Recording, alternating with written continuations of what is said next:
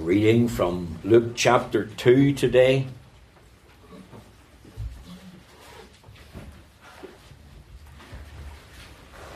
In a couple of weeks' time we will be returning to our expositions in 1 Peter, just for today and possibly for next week. We'll just think of something else. Luke chapter 2, and we're going to read from verse 21. Luke chapter 2 and verse 21.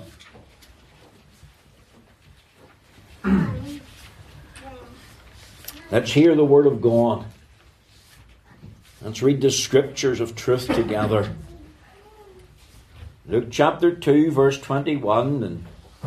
And when 8 days were accomplished for the circumcising of the child, his name was called Jesus, which was so named of the angel before he was conceived in the womb. And when the days of her purification according to the law of Moses were accomplished, they brought him to Jerusalem to present him to the Lord.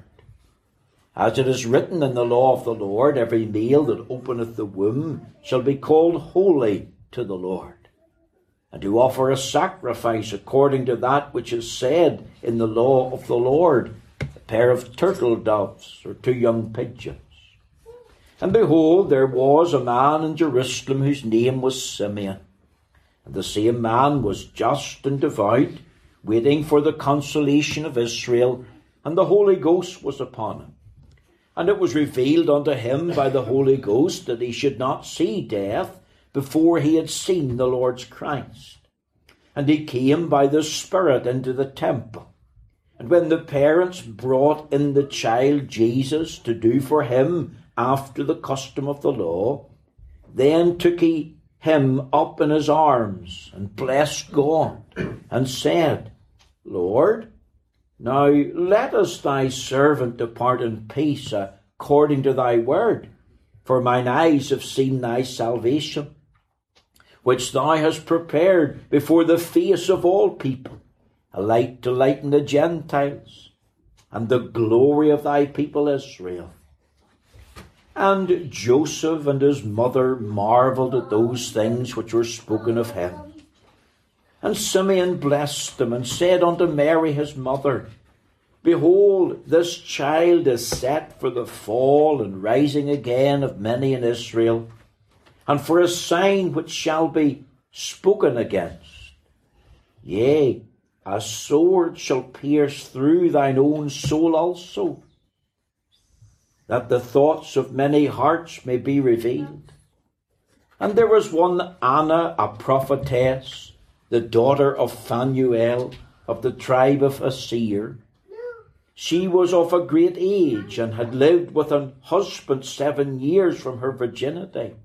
And she was a widow of about 84 years, which departed not from the temple, but served God with fastings and prayers night and day.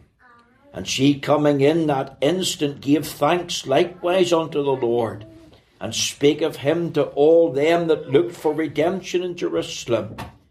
And when they had performed all things according to the law of the Lord, they returned into Galilee, to their own city, Nazareth. Amen. We pray that God will stamp with his own approval and blessing this reading of his infallible and inerrant word. Now, my text this morning is taken from Luke chapter 2, verses 36 to 38. And my subject today is a woman called Anna. Now, there are many wonderful and remarkable women mentioned in the Bible, each of them unique, I believe, and special in their own way. In fact, a man called Herbert Lockyer has written a couple of books called Great Women of the Bible. And we could think of women like Sarah and Rebecca and Ruth and Deborah, Esther, coming into the New Testament, Mary, the mother of Jesus, Elizabeth, the mother of John the Baptist, Mary Magdalene, and these are all women, of course, who had a tremendous influence for God in their day and generation, women who made a tremendous mark on their generation. And these are what we would call the great women of the Bible. Now, there's some women in the Bible that seem to have lesser of a prominence, and yet they're no less great women. One such woman was Anna. Now look at verse 36. Notice how the Holy Spirit draws attention to her. It says, and there was one Anna. Underline that. What follows is a little biographical sketch of her life and times, of what she did for God. Notice it's not a big biography. Notice there's only 3 verses, not even 3 chapters, certainly not a whole book, but just 3 short verses. And how does it start? And there was one Anna. Now there's only one Anna mentioned in the New Testament. You're not going to get her mixed up with someone else. You're not going to confuse her with a different Anna. It says, and there was one Anna. And you know she's only mentioned in the Gospel of Luke. It's only Dr. Luke, led of the Holy Spirit, I believe, that records her life and times. Now the Holy Spirit this morning is saying to us, focus on Anna. And there was one Anna. Consider this woman. This woman stands out from the crowd. She stands head and shoulders above many other women in society at that time. This woman singled out for mention. This woman is separate from the rest of women in her day. This woman stands out from the crowd. There was other women in the temple. There was other women living in Jerusalem. But Anna was different. The Holy Ghost says, and there was one Anna. Now, why is she mentioned? Why is this woman numbered among what we call the woman of the Bible? Why am I designating this woman a great woman? On a par with Sarah, on a par with Mary, the mother of Jesus, on a par with the rest. Why does Dr. Luke even mention her at all? I was thinking, of course, of Mother's Day. I was thinking of mothers of the Bible. I was thinking of events that have unfolded in the week that has gone past. And my mind was drawn to these words. And there was one Anna. I was speaking to a lady not so long ago. She was telling me about her father-in-law who's ill. And they were looking for someone to nurse him. And this lady told me that she got a phone call from a lady that she knew in Romania. And her name happened to be Anna. And she phoned her and said she was returning to Northern Ireland and she was looking for work. And this woman, Anna, and her former occupation in Romania happened to be a nurse. And this woman said, in the providence of God, I believe you phoned me. I've got the perfect job for you. Come over here to Northern Ireland and nurse my father-in-law. And that was amazing. And again, I was thinking of the words, and there was one Anna. Only one woman called Anna mentioned in the New Testament. And this woman singled out by the Holy Spirit.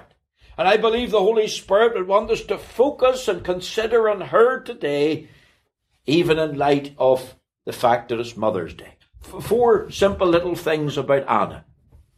I want you to think of the wonder of Anna. It says, and there was one Anna. And we'll stop there. You see, Anna was a gracious lady. Now you're going to say to me, well, where do you read that? I don't see that. The word Anna means gracious. You see, the old Jews, they knew the meaning of names. And they chose names for a reason. And whenever a child was born, the parents blessed this little girl with the name Anna. You can just imagine the scene, mum and dad having a little conversation, maybe more so mum than dad. What are we going to call the child? Well, you decide, dear. That's what happens in our house. You decide, dear. And of course, the name's given Anna. And I'm saying Anna means gracious. I believe that Anna was a woman who knew about the grace of God in her life. Let's remember what grace is. It's unmerited, undeserved favour of God to lawbreakers, criminals, and sinners. And the moment a person professes to have experienced the saving grace of God, what do you expect? You expect to see the proof of the saving grace of God in the life.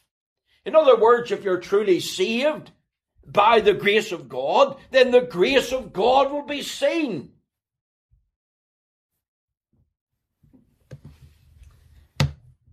The question is asked in Job chapter 19, verse 28. Why persecute me? Seeing the root of the matter is found in me. This is Job's challenge to those that were falsely accusing him of being a dreadful sinner. And saying, Job, because you're a dreadful sinner, God has punished you, and all these things have befallen you. And Job said, why persecute ye me, seeing the root of the matter is found in me?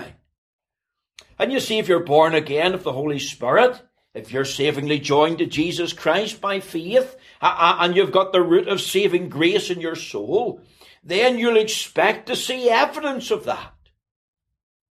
If the spiritual root is there, then you'll expect to see spiritual fruit, even the fruit of the Spirit. If you're born of the Spirit, you'll have the fruit of the Spirit. You'll have the gift of the Spirit. Now, the absence, of course, of spiritual fruit's a telltale sign. Remember the story of the barren fig tree? The Lord Jesus went and investigated.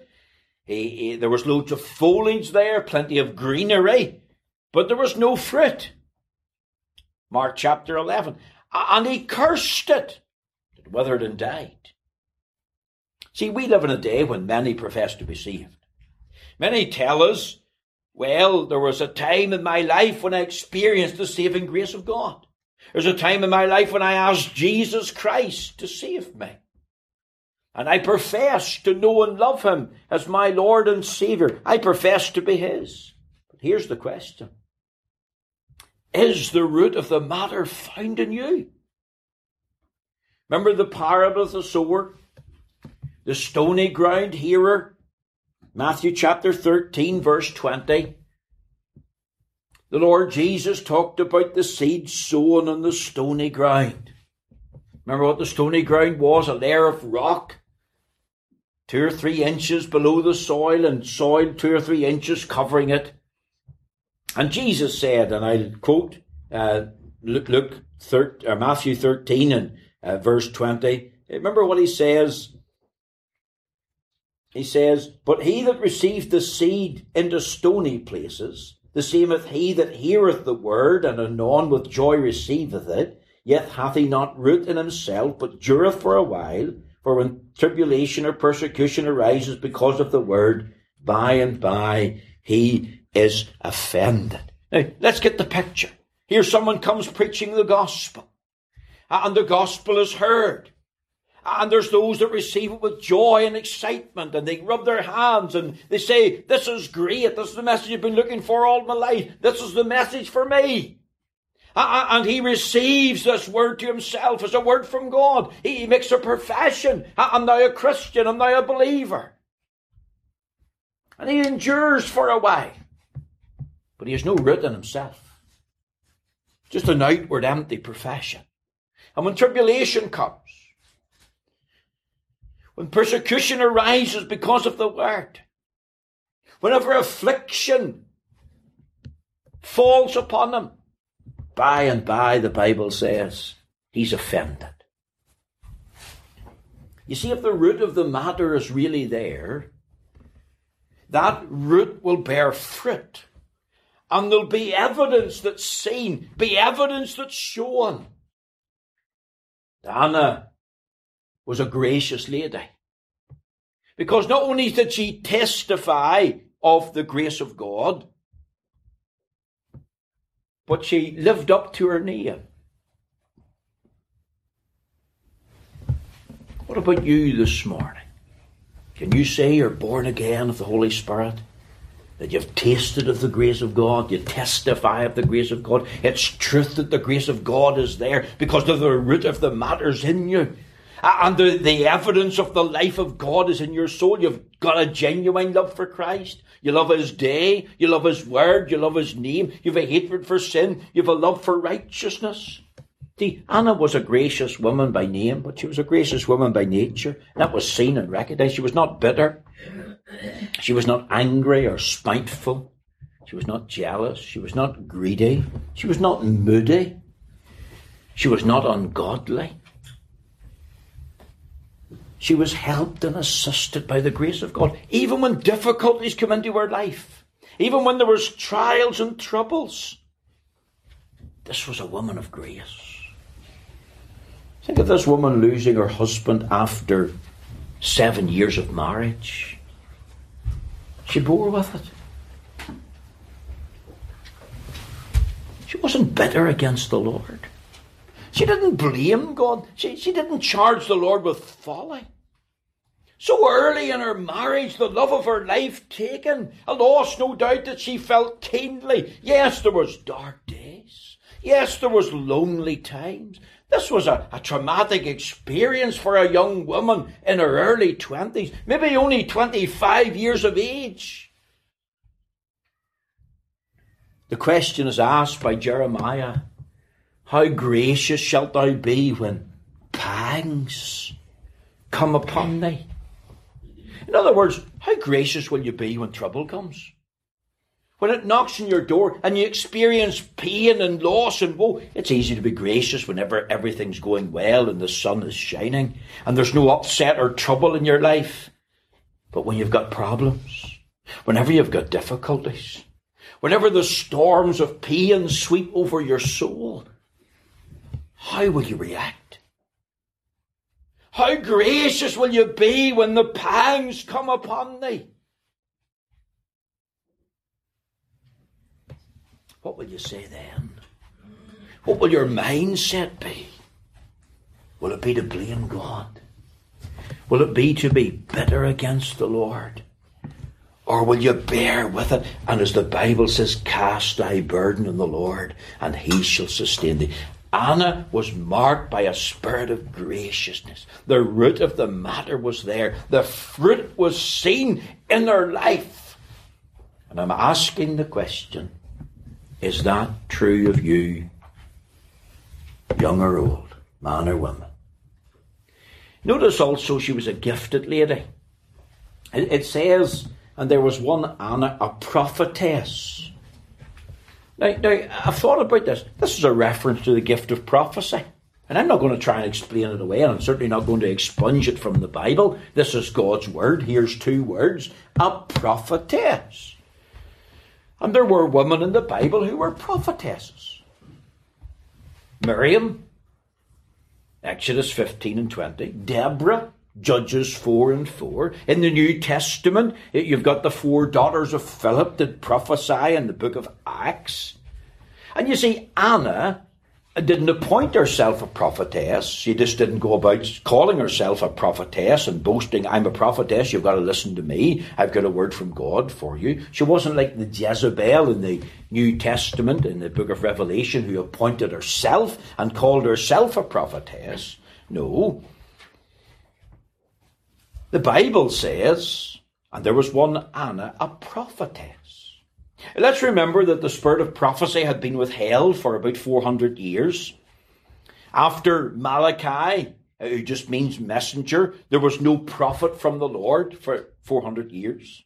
The Lord was not communicating with any man or any individual. There was silence from heaven. And there are periods in the history of the church where the Lord was withheld his presence, withheld his power, and the Lord withheld the light of his word.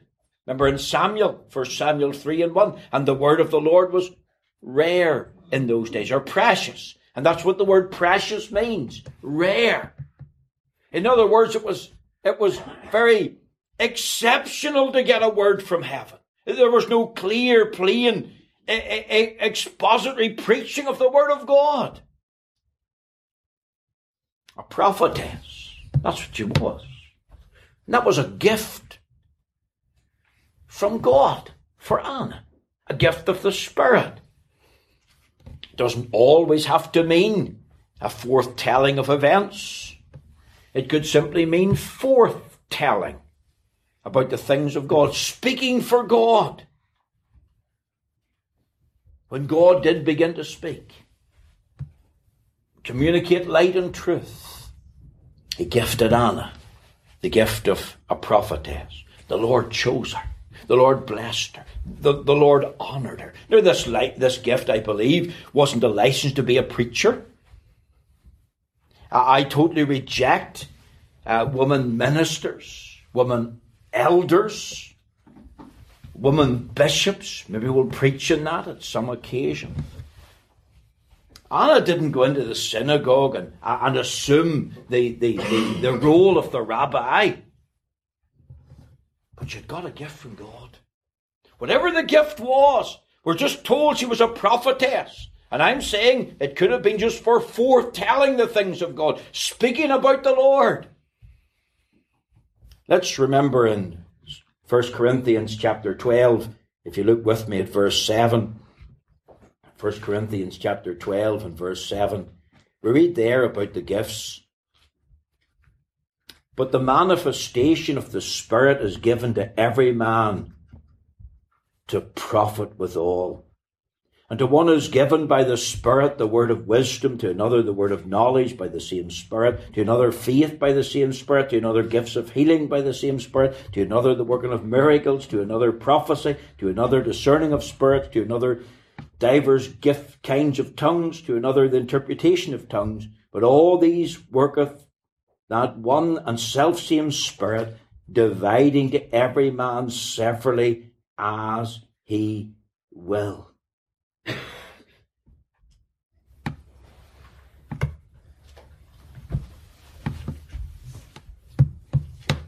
The Holy Spirit has gifted to every individual gifts. Now, some of these that I've mentioned were sign gifts long before the canon of the New Testament was given and are no longer necessary or functioning. But it's up to us to find out what gifts, if we're born of the Spirit, got the fruit of the Spirit, the Lord has given to us. One could be the gift of help. Another could be the gift of giving. Could be the gift of administration. Could be the gift of the children's work. It could be something that you yourself can do for God. But whatever it is, discern what your gift is and seek to do it for the Lord. I want to say secondly, I better move on quickly, not only the wonder of Anna, but the widowhood of Anna. If you go back to Luke chapter 2, it says, she was of a great age, and had lived with an husband 7 years from her virginity, and she was a widow of about 84 years. Now we'll stop there. We're told that she was a great age. What age was she? We're told that she lived with her husband 7 years. And let's suppose that she was married, say, at 18 years of age. She was a young girl. She was married for 7 years. That means she was 25. And then she was a widow from the death of her husband from the age of, say, 25. And 84 years had now passed, for we're told, and she was a widow of about 84 years. That's 84 years. So do the sums. If she was married at 18, the husband died when she was 25, and she was a widow now for 84 years, add them all up and you get 109. That's a long time. It's not a long time to be lonely and desolate without a husband. And yet, again, God has a word, even for the widow. See, the amazing thing is that God has a word for us in whatever situation we face. Listen to the words of Isaiah. In Isaiah 54 and in the verse 5, it says, "For thy Maker is thine husband, the Lord of hosts is his name, and thy Redeemer, the Holy One of Israel, the God of the whole earth, shall he be called." And as I've said, Anna was not bitter. Anna didn't blame God. She didn't say, "You've taken away my husband, left me lonely and desolate." Now, she could have many questions in her mind. It would have been easy to be bitter. She could have said, "Well, Lord, that's not fair." She could have looked at other people with their husbands, maybe married in around the same time, maybe thinking, "Well, why me? Am I being punished? Has something happened that this has befallen me? That I've been put on?" None of these things we're reading off in the scriptures. We're just told the facts. She was of a great age. She lived with a husband 7 years from she got married. She was now a widow. She'd been a widow for 84 years. She didn't turn from the Lord. She turned to him. She trusted him. She talked to him. She took him to be her husband, the widowhood of Anna. Notice something else. The work of Anna. It says, "Which departed not from the temple, but served God with fastings and prayers night and day." Notice two things, her devotion and her diligence. She served God. Here's what she did. She fasted and prayed. Two specific areas are mentioned. We could sort of say, well, there's no regular duties for a woman to perform in the temple. She can't adopt the role or function of a rabbi or a Levite. Here was her service for God. Here's what she did. She fasted and she prayed. And we're told when she did it. Night and day. Continually. Constantly. She's over 100, folks. In fact, she's 109. An aged woman. That we could sort of say in that day would probably put many to shame. Imagine this woman missing a few meals to fast. This woman giving up a few hours of sleep to pray. Fasting, I believe, to a spiritual end. Praying to a spiritual end. We're not told what she prayed for, but we just know that she fasted and she prayed. This woman had an eye to the work of God. This woman wanted to see the work of God flourish and prosper and go on. This was a widow indeed. A woman who was desolate. And yet in that situation she trusted in the Lord. Listen to 1 Timothy chapter 5 and verse 5. He says, "Now she that is a widow indeed and desolate, trusteth in God, and continueth in supplications and prayers night and day." You've got the example of Anna. Because that's exactly what Anna did. Yes, she was a widow, but she gave herself to work for God. And we're told what she did. You know, I'm thinking about Joseph Scriven's hymn, "What a friend we have in Jesus, all our sins and griefs to bear, what a privilege to carry everything to God in prayer." Do you know that Joseph Scriven was a native of Banbridge? Joseph Scriven was engaged to be married, and then in tragic circumstances his young wife died, and he was heartbroken.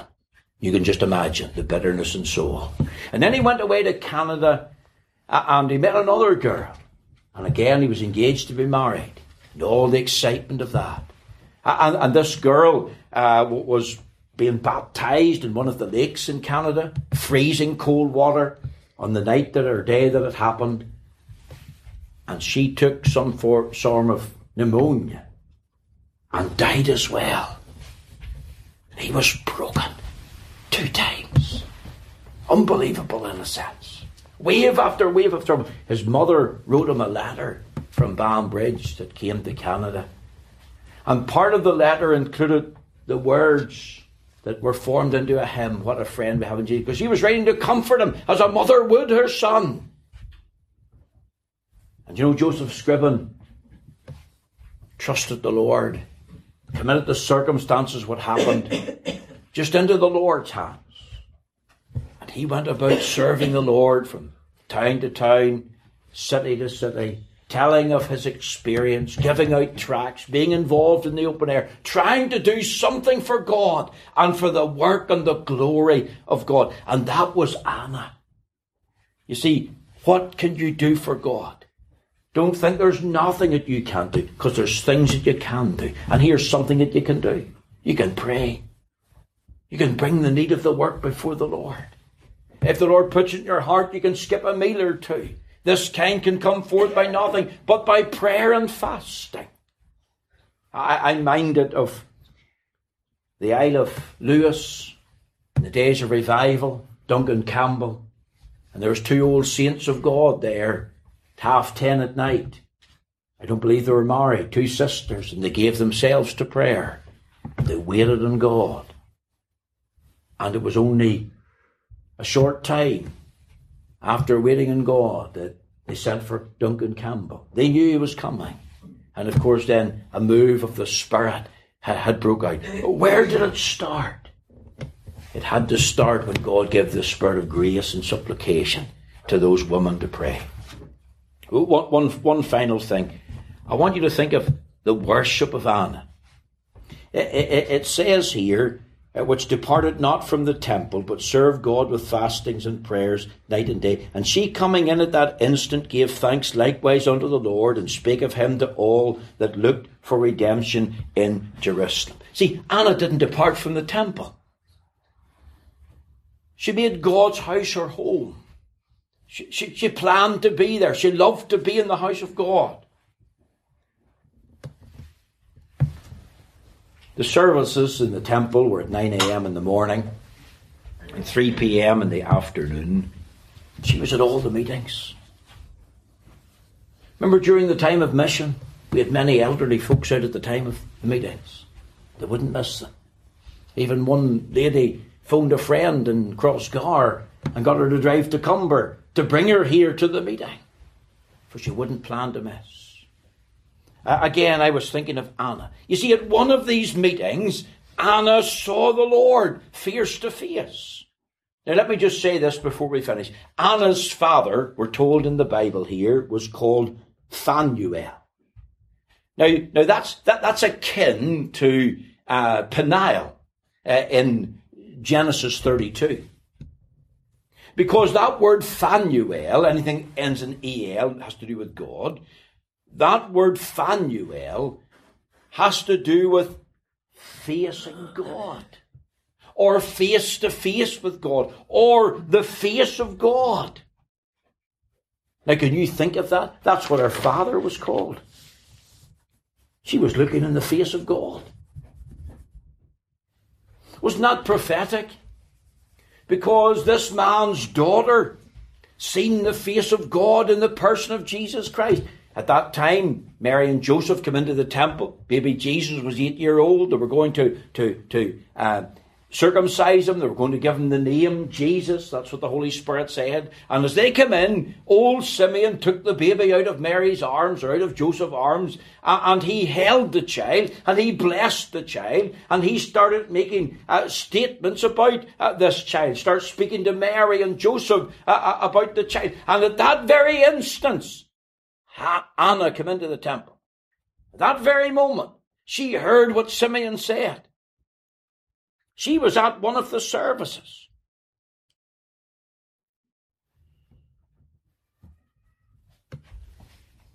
You know, I was thinking, shouldn't that be our goal every Lord's Day?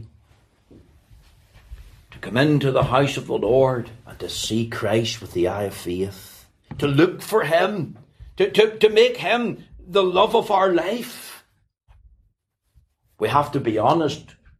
We haven't been so diligent or devoted in seeing him as the love of our life. Seeing him who has precious to us. Remember Thomas? He was not at the first meeting when the Lord appeared. He was absent. And Thomas missed out. And let me not only say that she saw the Lord in person, but the Bible says, and she gave thanks. Underline that. In other words, she was joyful. She was full of joy. And what tribe was this woman from? She was of the tribe of Asher, which means Asher. Asher was the 8th son of Jacob. The name Asher, by the way, means happy and blessed. How blessed she was when she seen the Christ child. Don't we read in the New Testament, them were the disciples glad when they saw the Lord. She saw Christ. She saw the Messiah. She saw the consolation of Israel. She saw the one in whom there was salvation. Maybe you're here this morning. You've come to worship God. But you haven't seen the Lord for a while. There's a joyless spirit in your soul. Maybe unhappy. Maybe you're discouraged through circumstances and situations that have arisen. And you're just going through the motions in a sense. Well, we need to see the Lord. Because when you see Him, then you'll be truly blessed. Then there'll be the giving of thanks. Then there'll be the joy in the Spirit. And not only that, then there'll be the speaking of Him. Look what it says. And spake of Him to all them that look for redemption in Jerusalem. Are you looking for redemption? Are you willing to speak of Him? See, she couldn't keep it to herself. She was asking, are you looking to be saved? Are you looking for redemption? Are you looking for Messiah? Well, I have seen Him. I can tell you who He is. Wasn't this so true of others? I was thinking this morning of the wonder of this woman who tasted the grace of God. This woman who had the very name graciousness, but also in her nature. And it was put there by the Spirit. This lady who was gifted to do a work for God. And yes, she suffered great hardship in that she was a widow for 84 years. But she grows above it. She bore with it, and she brought her burden to the Lord, and she did a work for God all those times. And she worshipped by seeing Him. We need to worship by seeing Him. And be truly blessed in our soul and encouraged. And then go out and speak of Him. When did you last speak of Him? When did you last speak to Him? A seeing Him. A singing of Him. A speaking of Him. That's the worship. May we experience the same thing. May the Lord bless these few remarks to our hearts today.